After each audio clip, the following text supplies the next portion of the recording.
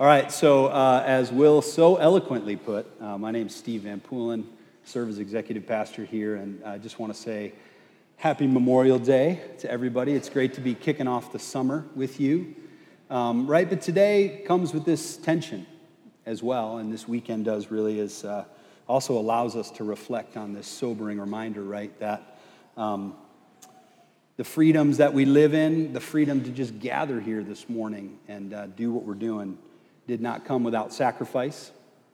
You know, my dad, who's here this morning as well, was in the Navy. He served in the Navy, and I'm just grateful for him.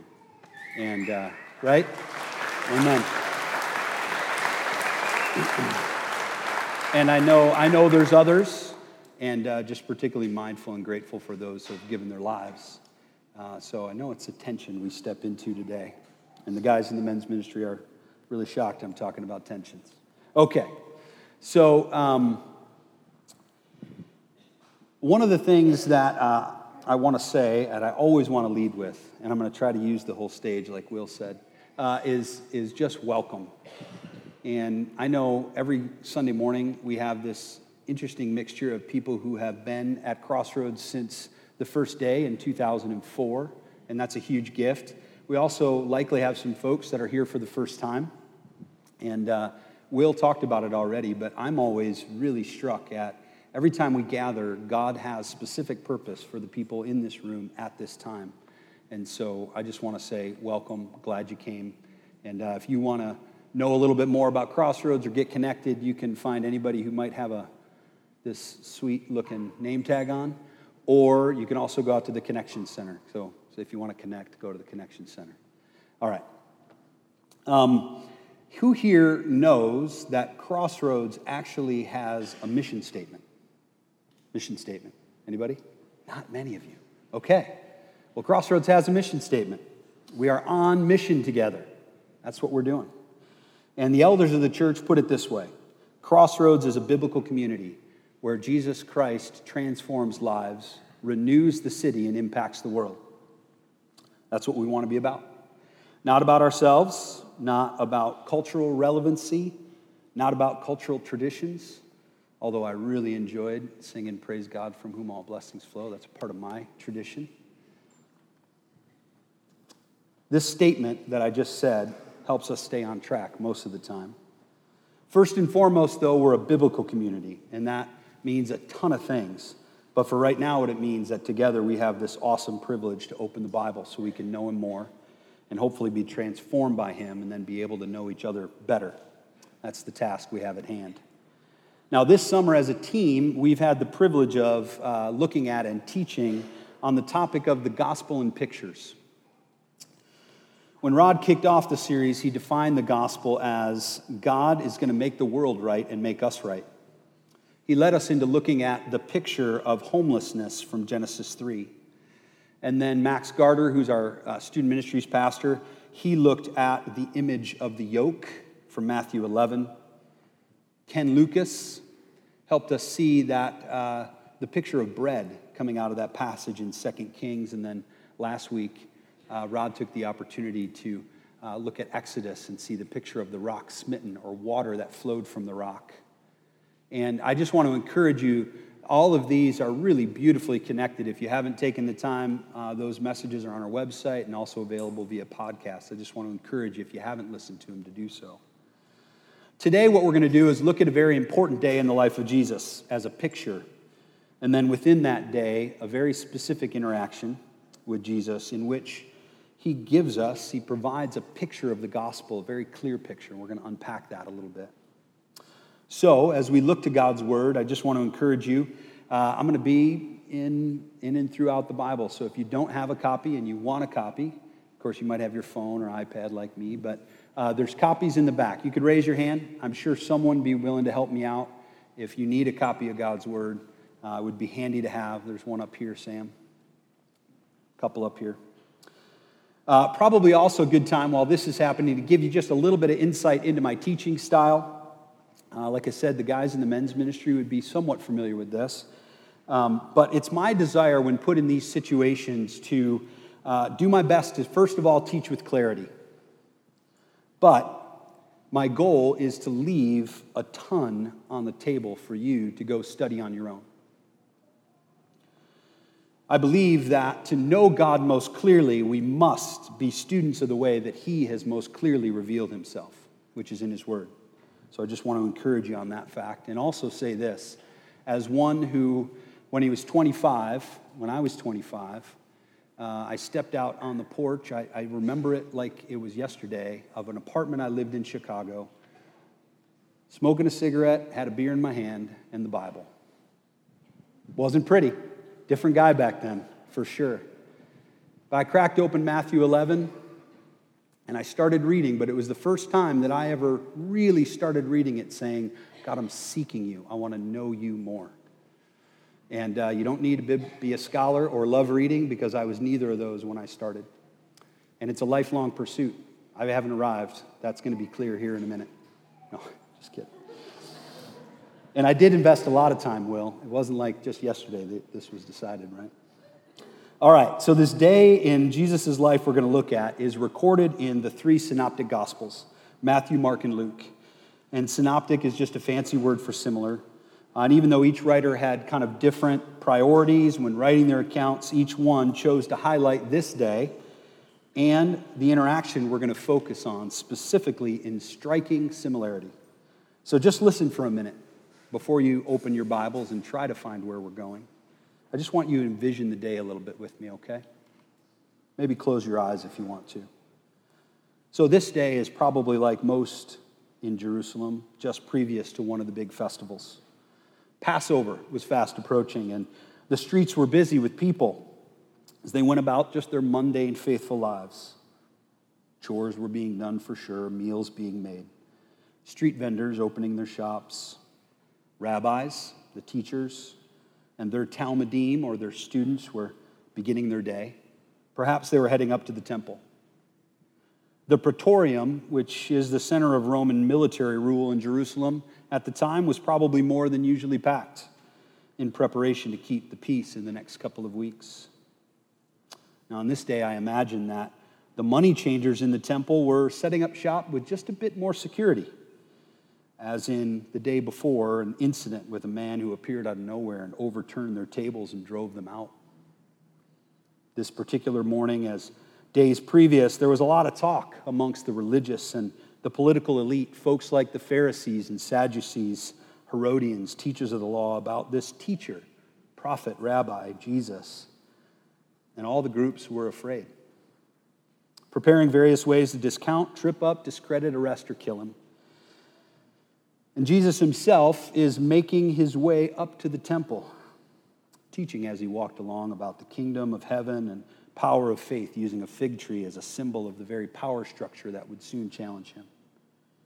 Now, Jesus at this time is in his early 30s, and fast approaching was his time, the completion of the task that he was sent by the Father to accomplish. He had been walking with his disciples for a few years now, and they finally arrive in Jerusalem. A couple of days ago, in fact, the whole city was in an uproar as he entered the city, symbolically as king on the foal of a donkey. And this day, like really all of his so far, there was specific purpose in mind, particularly with his time in the temple. Okay, perhaps you've already found it on your own, but it's in Matthew, the account that we're going to be studying today. We're going to be learning from him for Jesus' time in the temple. It's recorded from chapter 21, verse 12, to chapter 23, verse 39. And what I want to do, even though we've envisioned the setup to this day, what I want to do is preview Jesus' time in the temple on this day in particular from a high level. Kind of like we're zipping up in a drone, right? We're going to look down on it from above. And I want to encourage you, actually, to feel free to thumb through the text as we preview and also as we talk a little bit about the specific interaction. Now, I have an image of the temple or the city that can also help us get a vision of what this might look like. Do we have that image, Susan? Awesome. Thank you. So, again, we imagine our day, and Jesus, I always forget there's a screen on that side, and Jesus was working his way up to the temple. And it was busy, of course, people everywhere. You can see, obviously, the scope. This is a model of the whole city that exists in Jerusalem. But as he steps into the temple on this day, what do we find him doing? Matthew chapter 21, verse 23 tells us that while he was teaching his disciples, it was as he was teaching, so his priority is still to his disciples. The chief priests and the elders of the people come to him. So he's likely in this left-hand portion or somewhere along Solomon's colonnade. That's what that kind of, all of the red-roofed area and else is called. Power is on the mind of the chief priests and the elders for sure. And it seems clear that they really fear losing it. They present their question about where his authority comes from. And although he has all the authority, as we just sang about, he's not drawn into a fight. It's really not his goal. Basically, he just ignores their whole line of discussion. And Jesus chooses to explain to them in a way that they would be very familiar with, parables, that they themselves are the problem. Jesus tells a parable, right? You'll see him as you scan through, involving two sons called to work in a vineyard, involving another one involving the tenants of a vineyard, and a final one involving the wedding banquet. They are beautiful and really deserve to be studied on their own for all their significance, and I certainly hope you do that. After the wedding banquet, we come to chapter 22, verses 15 to 22. And this is actually the text and the specific interaction that we're going to look at today. So, drop down to eye level, and if you're able to, stand to your feet. And out of respect for God's word, we're going to read the portion of text that we're going to really focus in on. So it's chapter 22, 15 to 22, and from the NIV. And if you have one of those blue Bibles, it's either 699 or 803. Then the Pharisees went out and laid plans to trap him in his words. They sent their disciples to him, along with the Herodians. "Teacher," they said, "we know that you're a man of integrity, and that you teach the way of God in accordance with the truth. You aren't swayed by others, because you pay no attention to who they are. Tell us then, what is your opinion? Is it right to pay the imperial tax to Caesar or not?" But Jesus, knowing their evil intent, said, "You hypocrites, why are you trying to trap me? Show me the coin used for paying the tax." They brought him a denarius, and he asked them, "Whose image is this, and whose inscription?" "Caesar's," they replied. Then he said to them, "So give back to Caesar what is Caesar's, and to God what is God's." When they heard this, they were amazed, so they left him and went away. All right, you guys can have a seat. Now we're going to come back. We're going to dive deep. Don't worry. But what I want to do is zip back up in the drone before we do to round out the summary of our day that Jesus spends in the temple. Again, we're focused in on the time in the temple on this day. So at this point now, the Pharisees and Herodians, they've taken their shot. Text makes it clear they've walked away amazed. I also imagine a bit dismayed. Following our text, the Sadducees are now up with their best shot. Kind of an odd story about brothers and a wife. But a few verses later, in Matthew 22, verse 29, Jesus dismisses them quickly. "You are in error because you don't know the scriptures or the power of God," is what he said. I wanted to highlight that verse because it convicts me every time I read it. And I'm hoping God will use it to convict you. Do we know the scriptures and the power of God? It's a question we have to ask ourselves. So who's next? Sadducees are off the scene. Chapter 22, verse 34, it's another Pharisee, an expert in the law, then takes a turn with a simple question. "Teacher, what's the greatest commandment?" "Love the Lord your God with all your heart and with all your soul and with all your mind. This is the first and greatest commandment. The second like it, love your neighbor as yourself. All of the law and the prophets hang on these two commands."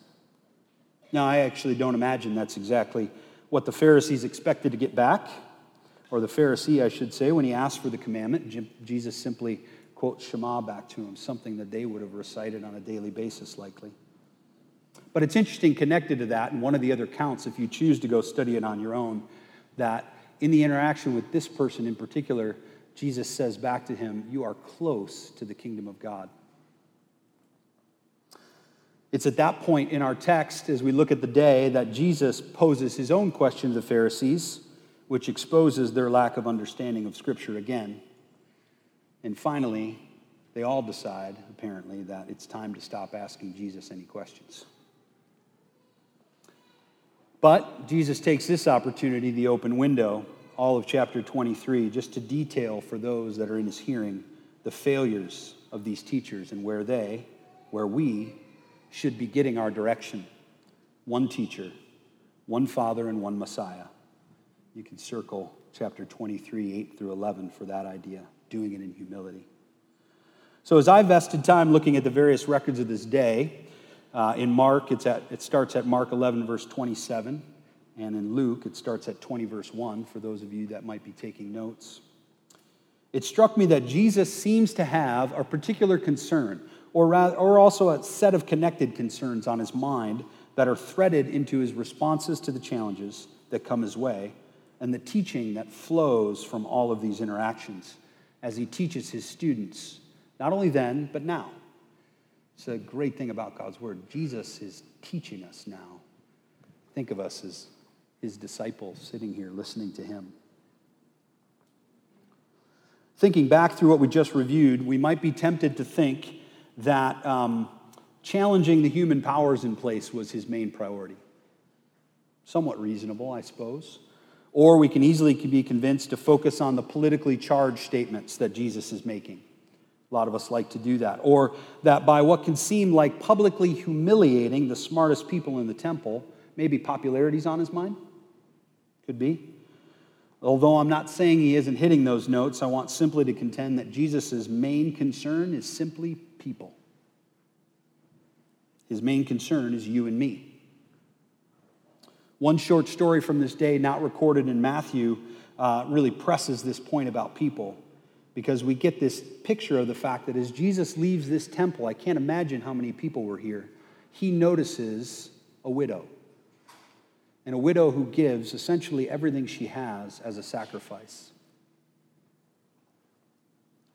So I think, to me, if you look back through it, you're going to see that people is his main priority. Okay, review time over. Put away the drone for a little bit. And let's go back to Matthew 22, 15 to 22. We're going to look at it a little bit closer and some of the pictures that God gives us there. Verse 15, which ties to the end of the most previous parable, I believe, it kind of seems, if we can picture it, that while the chief priests and the elders were doing their challenge, the Pharisees are also there.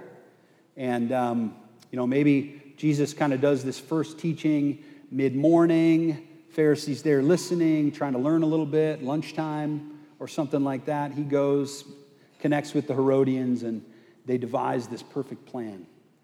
This question about the tax. So as we look at this interaction, though, I want us to first ask a few questions, because we need a few details at least to have a better idea of what might be happening. First, who are the Pharisees and the Herodians?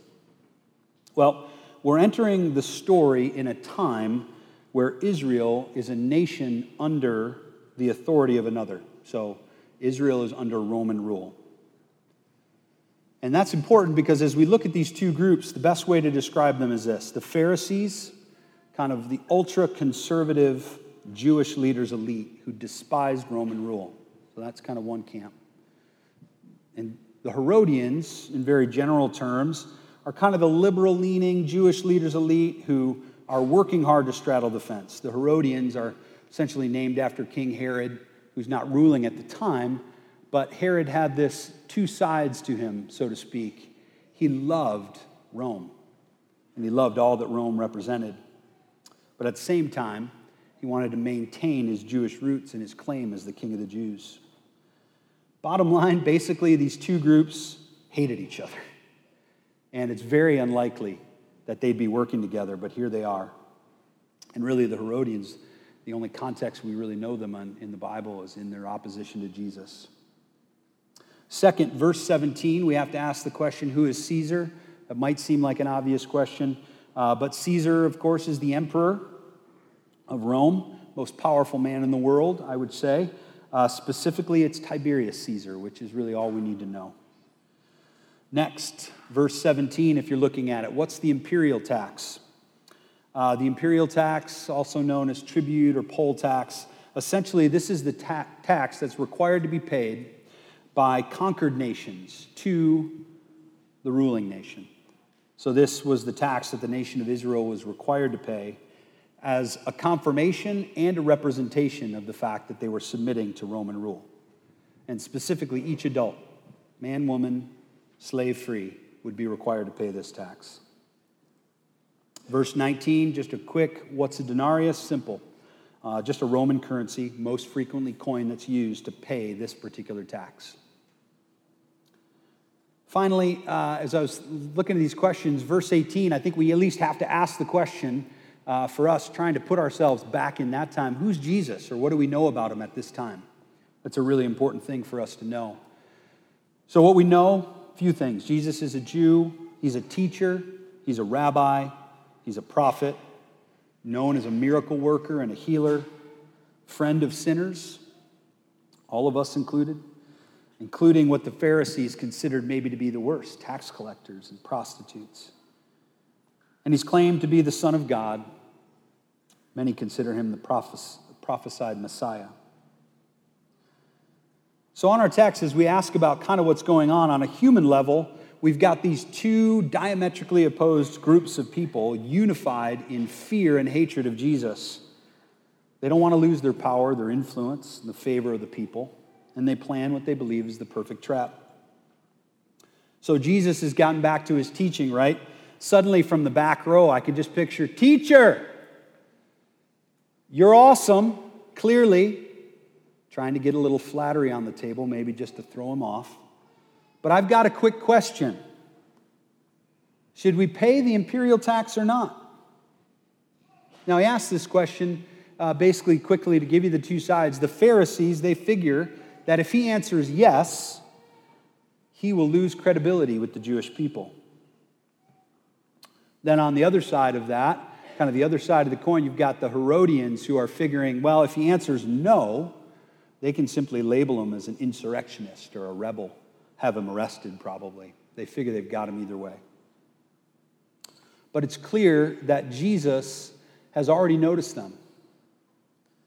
And that's an important thing to know about Jesus. It's something that has been really striking me in my study of the text recently. It's all over our text too, certainly threaded through our story, that he sees everybody, not only in the temple, but in Jerusalem. Not only that, but today, do we know that Jesus sees us? He knows us. Now, in seeing them, Jesus is quite clear on their intent. He knows their intentions, either through their demeanor maybe, or some would suggest that knowing is a reflection of his God nature.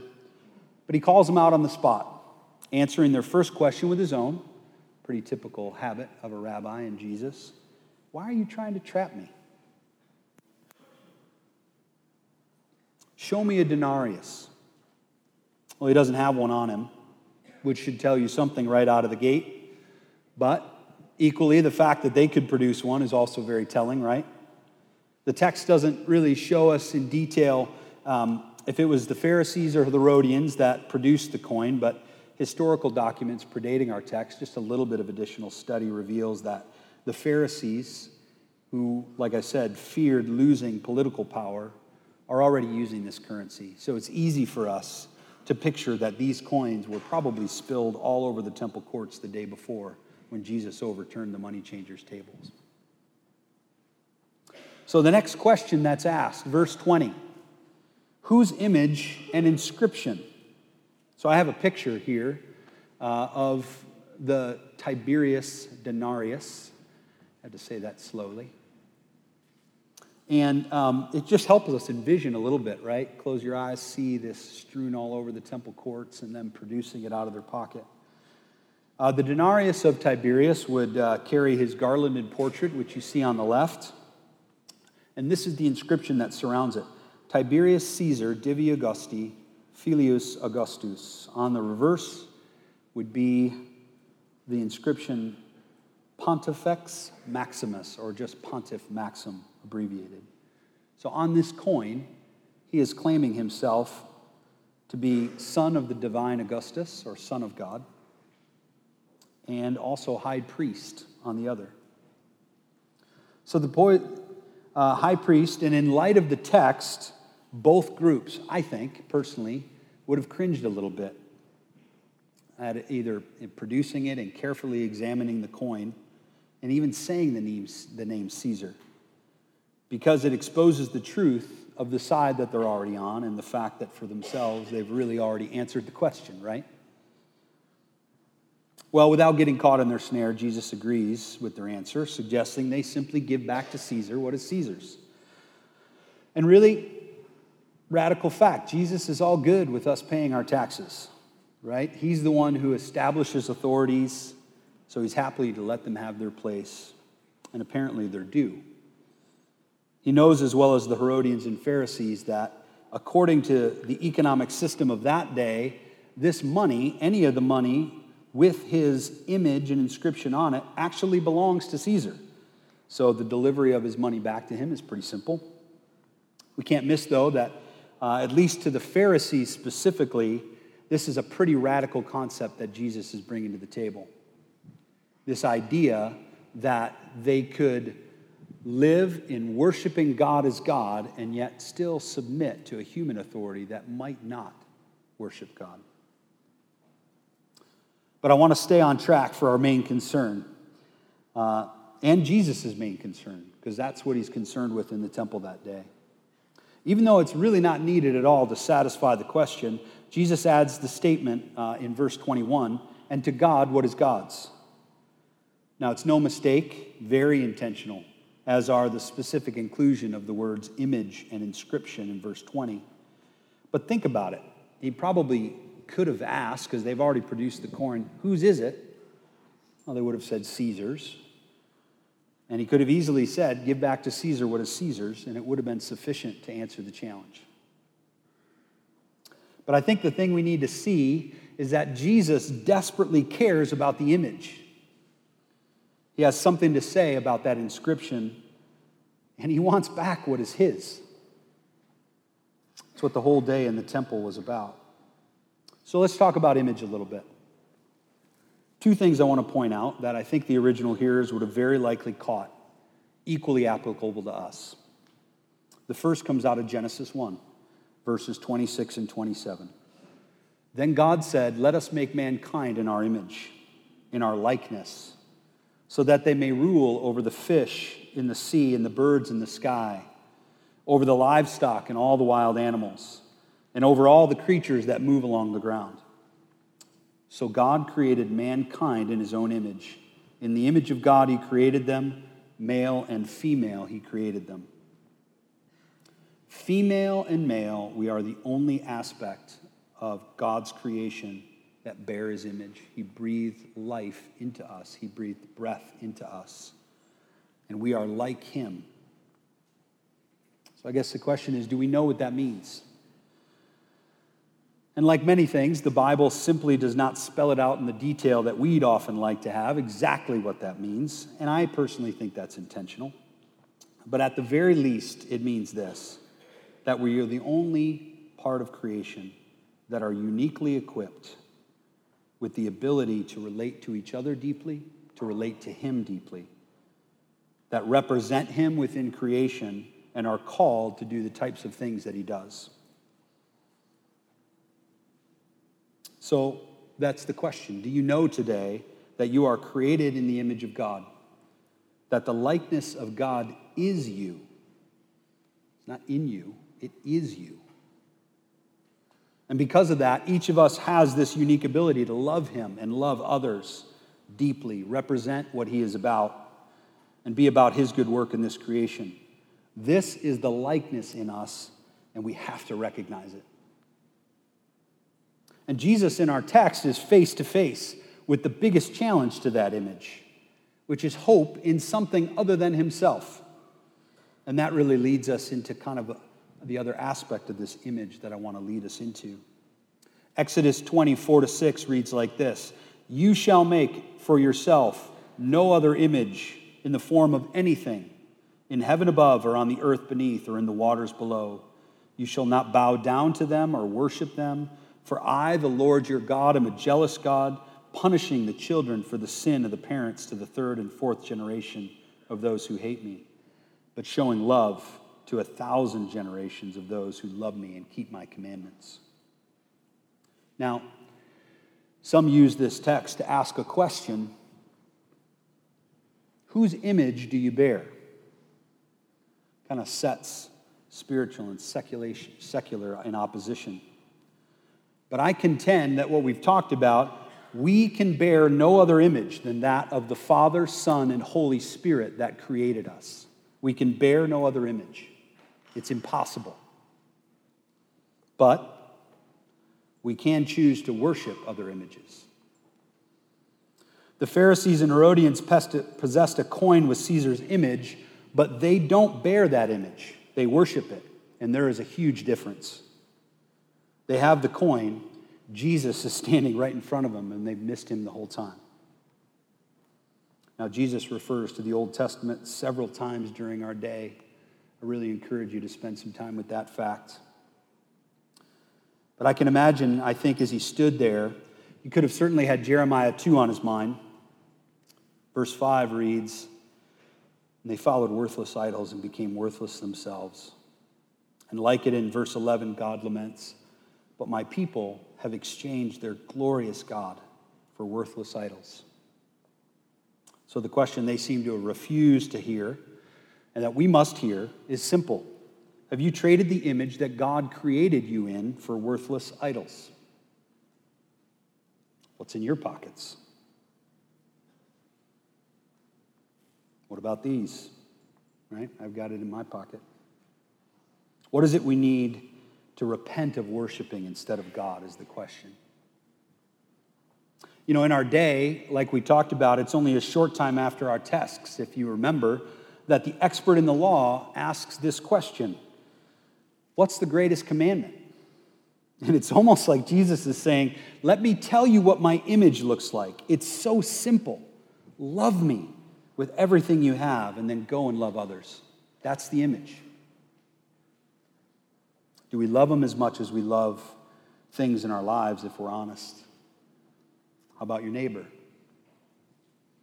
Keep in mind that includes your enemy. How are we at loving them? I want to shift from the image discussion right now and just talk for a minute about the use of this word inscription. Inscription in particular. I went and spent some time. I was just in search of some other texts because Jesus is always thinking about the whole when he's speaking. And I came across Zechariah 3. It's an amazing text, and I just want to highlight verses 6 through 9. The angel of the Lord gave this charge to Joshua. This is what the Lord Almighty says: if you will walk in obedience to me and keep my requirements, then you will govern my house and have charge of my courts, and I will give you a place among these standing here.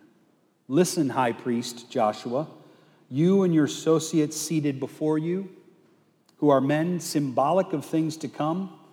I am going to bring my servant, the branch. See the stone I have set in front of Joshua? There's 7 eyes on that stone, and I will engrave an inscription on it, says the Lord, and I will remove the sin of this land in a single day. So the branch is Jesus, and he's standing right before them. The complete fulfillment of this text is about to occur, and the true high priest, Jesus, who in this text makes it clear is going to bear the inscription. So that inscription that is alluded to, that's us. He's bearing us. Coin bears inscription. Jesus is going to bear the inscription. And he's going to remove the sin of the land in a single day. So on the coin is the inscription of self-proclaimed high priest who holds no power. You see, one of the interesting things that we get taken into, and certainly was true of this day, is that for centuries the world had hoped for a leader that would unify the empires of this region into a single empire, led by pharaoh, an emperor, a queen, a king, a priest. Maybe today we hope in a president. But they all failed and will continue to fail to deliver. Now, this text from Zechariah, at the end of it, presents us with something we haven't spoken to in a lot of detail, but it's really important, and it brings us kind of back into some thought process related to the image. So together we share the image we talked about, but we also share the choice made to forsake God and the reality of being made in his image. Now, I don't know about you, but I do. I set myself up as that image and spend an awful lot of time worshiping myself. Not to mention the other things of this world. Sin is a real deal. And although we're created in his image, we broke the image. And we all need the image to be restored. Jesus sees it all around him on this day, and it's what he longs for. So this is where it's helpful for us to add some reflection back on our texts as a way to help us understand and clear it up a little bit. Paul writes a letter to the church of Colossae, and in chapter 1, verse 15, he says and tells us that the Son is the image of the invisible God, the firstborn over all creation. For in him and through him all things were created. So Jesus is the new image. It's about to be restored, broken in sin. The path looks something like this. It's a whole sermon of its own, right? But there are some truths. I would encourage you to spend some time in Romans 5 through 8. But I've just selected a couple of things that tie really to what we're talking about. 3 truths out of that text. Romans 5 verse 8 says this: "But God demonstrated his love for us, that while we were still sinners, Christ died for us." Fact.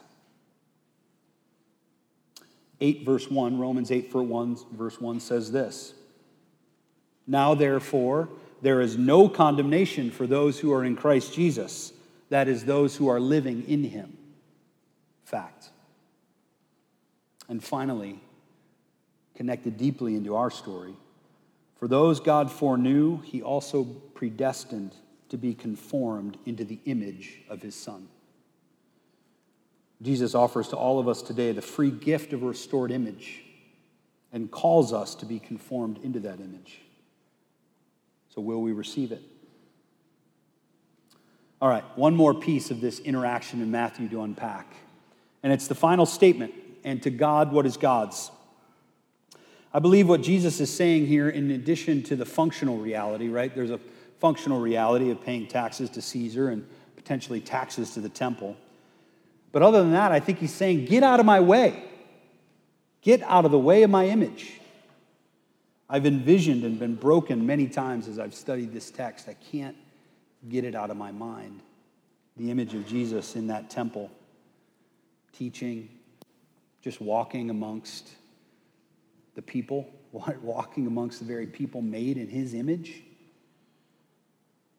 seeing each one of them, knowing their brokenness, feeling the rejection of their image, knowing what's about to occur. And so now with both opposing sides of the power structure challenging him, he's saying, you are in the way of people, the very people you are here to point to me. Give the people back to me. They had all lost sight. I believe they had all lost sight of what was around them the whole time, his image. Now, for a moment, if we zip back up in the drone, right, turn that thing back on, think about some of the allusions to the facts of this from our day. So we go from beginning to end. At first he says, I sent John to you to show you the way of righteousness, and you ignored it. But people see it. I set you here to care for the vineyard for me. Again, an allusion to Jeremiah 2, where it says, I had planted you like a choice vine of sound and reliable stock. I prepared a feast for you, and you chose not to come and eat, but others are. He reminds them that he is a God of the living. And you have simple commands, just two of them really. Everything else relies on them. Love me, love the people who are like yourself, made in my image. You're supposed to be reflecting my image, but you're tying up heavy loads on people. You care only about what people see and think. You care only about power and prestige and are full of pride. I am opening the door to the kingdom wide, but you're shutting it in people's faces. You're converting my children to hell. You're leading people nowhere. You've completely forgotten what it means to represent me. You've forgotten that what I love is justice and mercy and faithfulness. It's amazing to me, though, that even in chapter 23, after this long warning to the people and warning to the leaders of the day, Jesus once again reveals the amazing power of his love and his care for people, even those very people that were opposing him and seeking to destroy him. Just before leaving the temple that day, he says, "How often I have longed to gather your children together as a hen gathers her chicks under her wings. You weren't willing." So with all this on the table, what should we take away? The first question that comes to mind are you willing? You are Jesus' main priority, not only on this day recorded in history that we're looking at, but here this morning. Are you willing to recognize the image of God that you bear? You can't escape it. Each one of us, like I said, doesn't matter. We bear the image of God. Second, are you willing to repent? Are you willing to look at choices that you make? Again, you can bear no other image, but we can worship lots of images. What are those that are in the way? And what needs to be repented of? It's a beautiful thing, repentance. You come to the Father. And then finally, are you willing to receive? Are you willing to receive the free gift of the inscription, right? The righteousness and restored image that Jesus has to offer. And then are we willing? These are big questions, guys. Are we willing to represent God and all he is about? Loving him with all we are and our neighbors that are in his image. And then are we willing to reflect? Reflect the image. Jesus sees,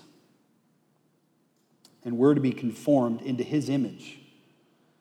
Linda and Tara were up here last week, if you had a chance to hear a little bit about what's going on with this thing called Treetops Collective. And I was really struck by Linda said the same thing. Are we willing to see people? Are we willing to look past? We need to look past these things. Gender, race, culture, religion, economic status, disabilities of all kinds. Are we willing to look past these things and anything else that's in the way to see the image of God? I really believe that our ability to see each other is equal to our ability to reflect that image to others. So we have the opportunity this morning, I think, to open our eyes, because the picture of the gospel is sitting right next to you.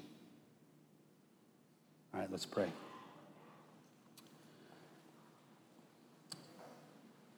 As I was studying, I was impacted by this commentary on the Zechariah passage in general.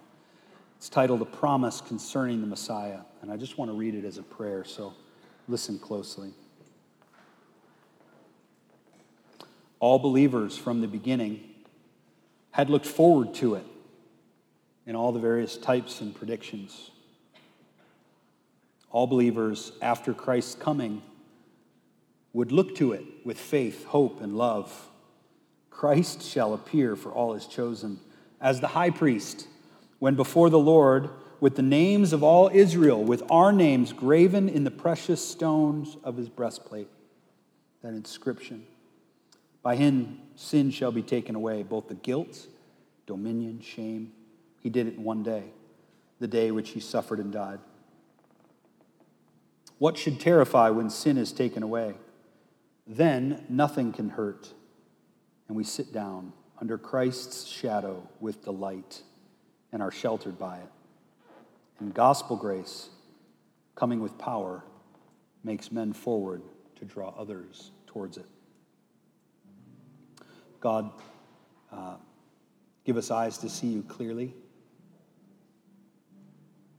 Seeing you clearly helps us recognize the image of you that we are.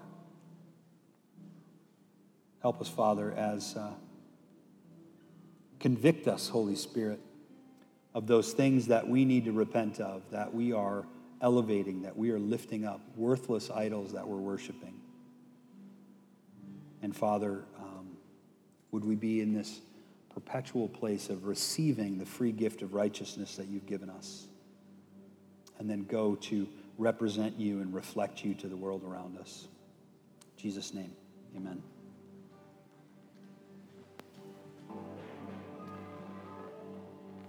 If you're here this morning and God's been doing some work and he's convicted you on this idea of recognizing his image,